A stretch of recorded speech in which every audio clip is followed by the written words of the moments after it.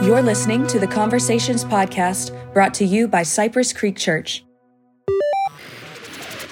If we're not going to be turning to God, we're going to look to other things and they're not going to satisfy. They're not, and that's why it starts with, as the deer pants for water, so my soul longs for you. That's the only thing that can truly satisfy.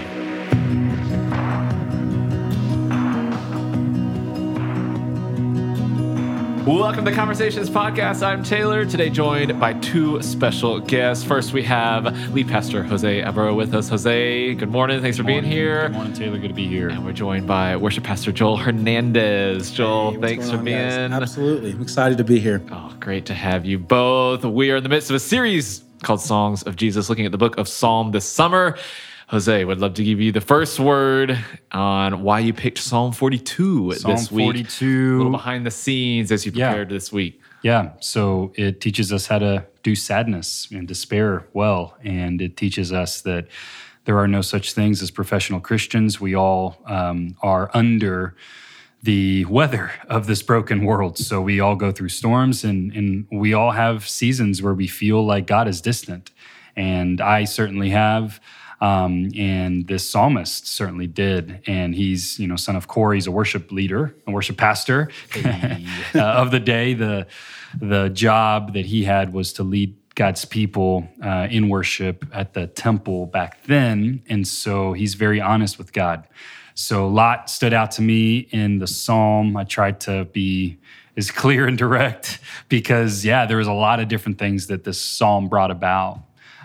So ready to go further into it. Let's jump in. Let's jump in. Okay, so we're switching up the order just a little bit, but following what you had on Sunday. So the first of the three, we've been looking at three questions. What does the psalm teach me about me? What does the psalm teach me about God? Yeah. And what is... I just switched the order myself. And then how does this compel me to respond? So the first question we're going to look at is, what does this teach me about me? Admit.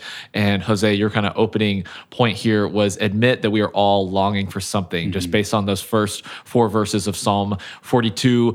Love to just start off by asking both of y'all, why is that so important that we start there, by just acknowledging that we're longing for something? Because I think you could grow up in the church and you can hear a lot of great messages, but even just that concept may be hard to fully grasp. But why is that relevant as we dive into just what it looks like to follow Jesus in our day-to-day lives? Yeah, hunger and thirst are two things that we have to do. We have to eat and we have to drink. Mm-hmm. And so the psalmist is modeling. He's hungering and thirsting for God. He's saying, Lord, where are you? I need you.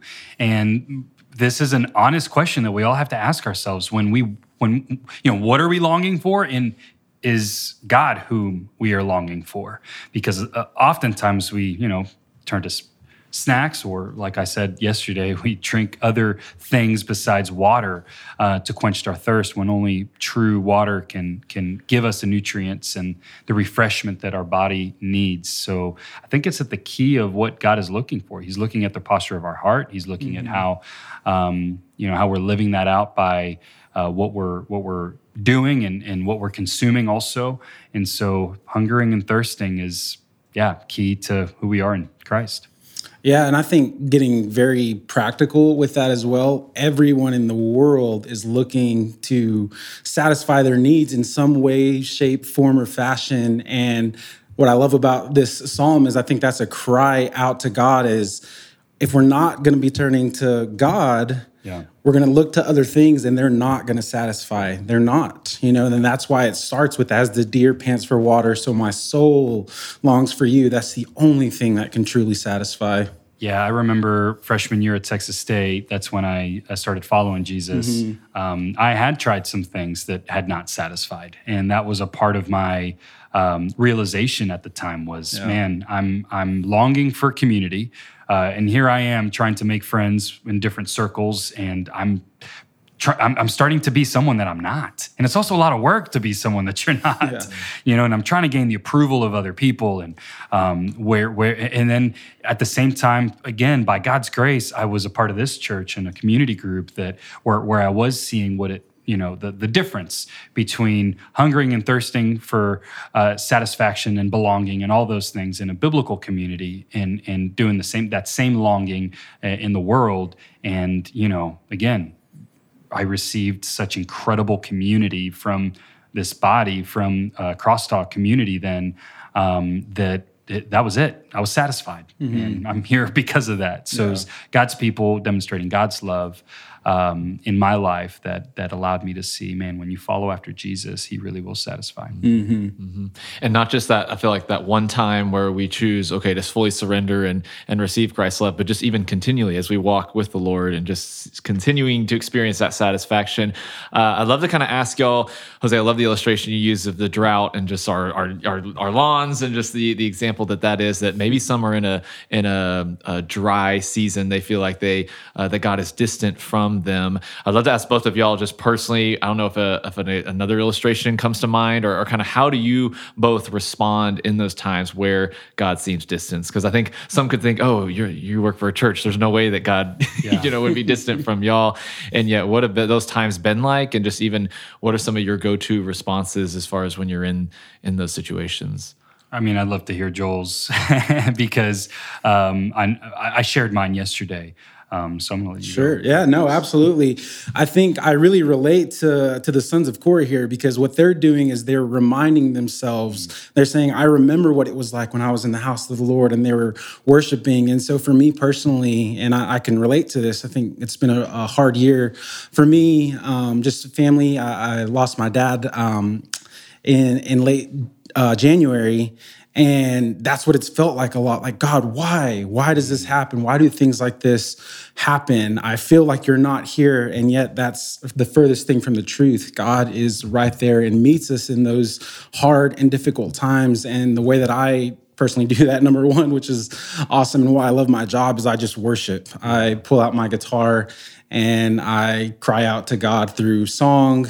And what that does is it reminds me that God is continually there for me, and he's with me in the hard times, and he's faithful and sees me through. It's really good, man. And it is turning our attention to God that we realize who he really is. He is faithful despite, what we go through this side of heaven, loss and, tragedy, despair, all of those things. They're symptoms of this broken world. I turn on my Spotify playlist, and there's a worship playlist that I just random, and some songs I'll skip, but then other songs I'll repeat because they just strike a certain tone. And again, it's all pointing us back to God. And then the other thing that I do is I diagnose. Well, why is this happening? So oftentimes we think that, well, God's punishing us. We're far away from God. Or we're in this desolate season, or we feel like, we're in this period because we're sinful and God is perfect. And he's just saying, I told you so. You should have done better. And that's not the truth. When we're in Christ, he bridged that gap for us. So there is nothing that can separate us from God's love. He's not punishing us. We are experiencing the symptoms of a broken world with broken relationships. And then, yes, there are parts of ourselves that are broken. So there are some consequences of our sin that may lead to despair, sadness, all of those things. But we're still longing for Jesus to come back and make all things new. So diagnosing the problem helps me when I look at, well, this is out of order. How come? Is it is it because we just live in a broken world? Is it because of a broken relationship or another broken person, or does this have to do with my own brokenness inside of me? That's a perfect tie-in just to this idea of self-reflection and taking time to stop and analyze, just like the psalmist did, especially in verse 5. I feel like we may be on two kind of ends when it comes to self-reflection. One may be, I was in my community group last night, and it was neat to hear different people on the spectrum. Some don't like self-reflection because they don't even want to think about it. They just want to ignore. They just want to run from the problems. It's like, it's not there, so I'm just not going to think about it. And then others, they got the self-reflection down, but they can spiral just so quickly. And it just becomes where, without that redirection, like you talked about, it just really, it just really goes intense. And so how would you encourage those who are listening to do self-reflection well? What does that look like? And maybe how do you know when you're veering off track? It's so hard. I would say it hurts. This psalmist, if we were with them, they're probably in tears. They're probably, agony is hurtful. It's painful. What we experienced, loss of your dad, this is hurtful stuff. We hurt this side of heaven because this is not what God intended. And yet he's given us people. He's given us community. He's given us his word, his Holy Spirit, music, worship. All of those things are gifts. But I would say, sometimes what we're running from is we're running from pain. We don't want to experience pain. But yet it's the pain that helps us process. Grief is important to go through. Yeah. So don't ignore the pain. I would say that I'm an eternal optimist. I'm on the hope extreme. Well, I'll turn everything too quickly, and I'll overlook the process of self-reflection because I have faith. I'm grounded in God's word and who Jesus is, who he says I am. And so I want to turn people quickly to that. And what God is teaching me is to wait and to feel and to really, take my time in that self-reflection for myself, but then also with those around me, because it's a process. And the psalmist again tells us it's a process that is God ordained and here for our own good, so that we can become more like Jesus. Yeah, absolutely. And I think the obvious answer, right, is it's finding the balance between those two things of feeling all of your feelings, but then redirecting yourself and saying, like, God, I still trust you. I still put my hope in you. I think, Jose, when you started this series at the very beginning, a couple of weeks ago, you talked about how we need to express our emotions and really feel those things because it's healthy to do. Because when we bottle those things in, then that leads to us spiraling as well. Right. So there's both ends of the spectrum. And then we look at Jesus, and I think you referenced this in your message as well, where he's in the garden, and that's the balance where he's saying, God, if it's your will, take this cup, but not my will, but your will be done. And so in that moment, he's feeling his feelings and then saying, but God, I'm trusting you, and I want to, put my hope in you and do your will. That's so good. That's so good. And this third point here ties into that, just out of this posture of worship and just adoration to God, just that God's loving kindness is overwhelming. I love several of the passages you mentioned just in this section, Jose, including John 4, just references the living water that we have, that tying in from the beginning, that we thirst for and we hunger for, and that God does fully satisfy there. Kind of the big takeaway there is just receiving God's loving kindness. What does that actually look like? Because I know that I've heard that in church before, and I think many have heard that before. But what does it look like to just receive God's love? What does it look like in your lives, and what impact has that had when it comes to the cravings or the thirst that y'all have in your walks? Yeah, that's a good question. I think it can look different ways in different seasons of life, and then through different circumstances. One way for me that I've received God's love is, reading the Word, but then really believing that it's true. So believing those things that God says about me. That He created me with a purpose. So there are no mistakes here on earth. Every person is put here on this earth with tremendous purpose, and it's God-given. So the Creator, your Creator, established that purpose for you. No matter who you are, no matter what you believe, no matter where you were born. All of those things are void. Every human being that's ever been born into this earth has been created by our Father. And then I've messed some things up. I haven't called him my perfect Heavenly Father, I've gone my own way, and yet he made a way for us to be in relationship with, and he's totally forgiven me. So that's when I remember that, when I think about that, I feel that loving kindness. I feel that chesed love, the Hebrew word for this important concept. It's unconditional grace. It's one way. His love is one way. We messed up. Well, he continues to love anyway. Now, if we're not under his love, that's where the danger is, because then we're not claiming this unconditional love for us. That's why Jesus is the way, the truth, and the life. Yeah. You can't have chesed love through other people, because there is no other person, God, that died for you and is able to cover the sins of all of humanity. That's the power of the gospel. And so when I remember that, when I think about that, when I'm in community group and we're sharing that, it connects with other people's stories, here having this conversation, man, it lifts my faith. Yeah, and I think just real quick to add on that, I completely agree. It's for myself, it's always coming back to the truth of the gospel, that I don't have to do anything in order to experience God's love, because God sent Jesus in the form of love, to be sin for us. And then we are made whole through what he did on the cross and his death and resurrection. And that to me is what I always come back to, is just that simple but so effective truth. Yeah. That's so good. What about you? Yeah, no, seriously. Well, I think, I think God uses, like y'all have mentioned, just multiple outlets and avenues to experience his love. And I think for me, when I think about when I'm entering into the lies or trying to retreat from what God's doing, I try to just kind of isolate. And so I think for me, a community is a big one and kind of an easy way just to isolate and just start to believe those lies, or start to kind of sulk in the brokenness instead of truly redirecting my thoughts and saying, no, actually, Jesus does satisfy, and Jesus is bigger than all these things. So yeah, I'd add those to that.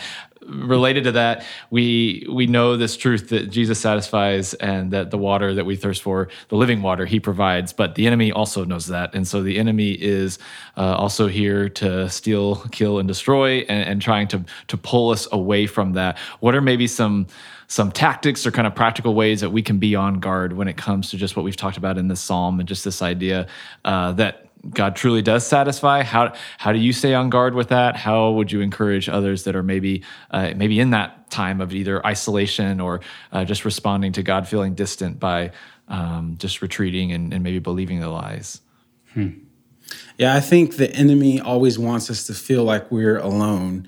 And so I think, just based on our conversation too, is trusting that we can go to other people within our community, and knowing that we can talk about what's going on in our lives and our hearts, and knowing that makes a difference, knowing that you have people that you can go to and trust with that, and then ultimately taking it to the Lord. I think with some of the spiraling that we've talked about, I had to learn a lot in my life to take my thoughts captive and give them back to the Lord, and ask for his protection in that.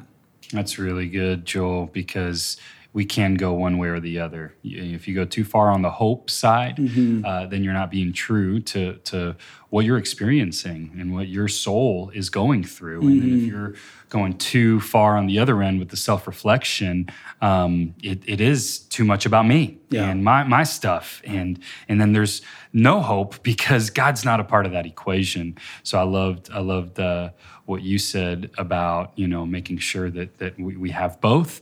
And I think the enemy wants to be on either extreme. Either just be the guy with the right answer. That's, again, often where I'm at. What does the Bible say? Let's just do the right answer. Or you were too far on the other side, where you're just all wrapped up in your emotion, and then that leads you to true despair that is without hope. And this psalmist, this is written in the Bible. This is here for us. Maskil, many say that the heading of this, that this is a maskil, it's a word of instruction. Again, it's unclear. That's why it's transliterated there in the Hebrew. But a lot of people say that's a word of instruction. And I really believe it's a word of instruction for us, because we need to do this. We need to both express ourselves, how we're really feeling, and then have hope that he is the God of living water. His love never ends. All right. Hey, thanks everybody for listening to the Conversations podcast. If you have any questions that you want us to answer on the podcast, you can email us conversations@cypresscreekchurch.com. Also, don't forget to subscribe and share the podcast. Thanks for being here again, everybody. It was awesome. That's it for this version of the podcast. We will see you guys next time.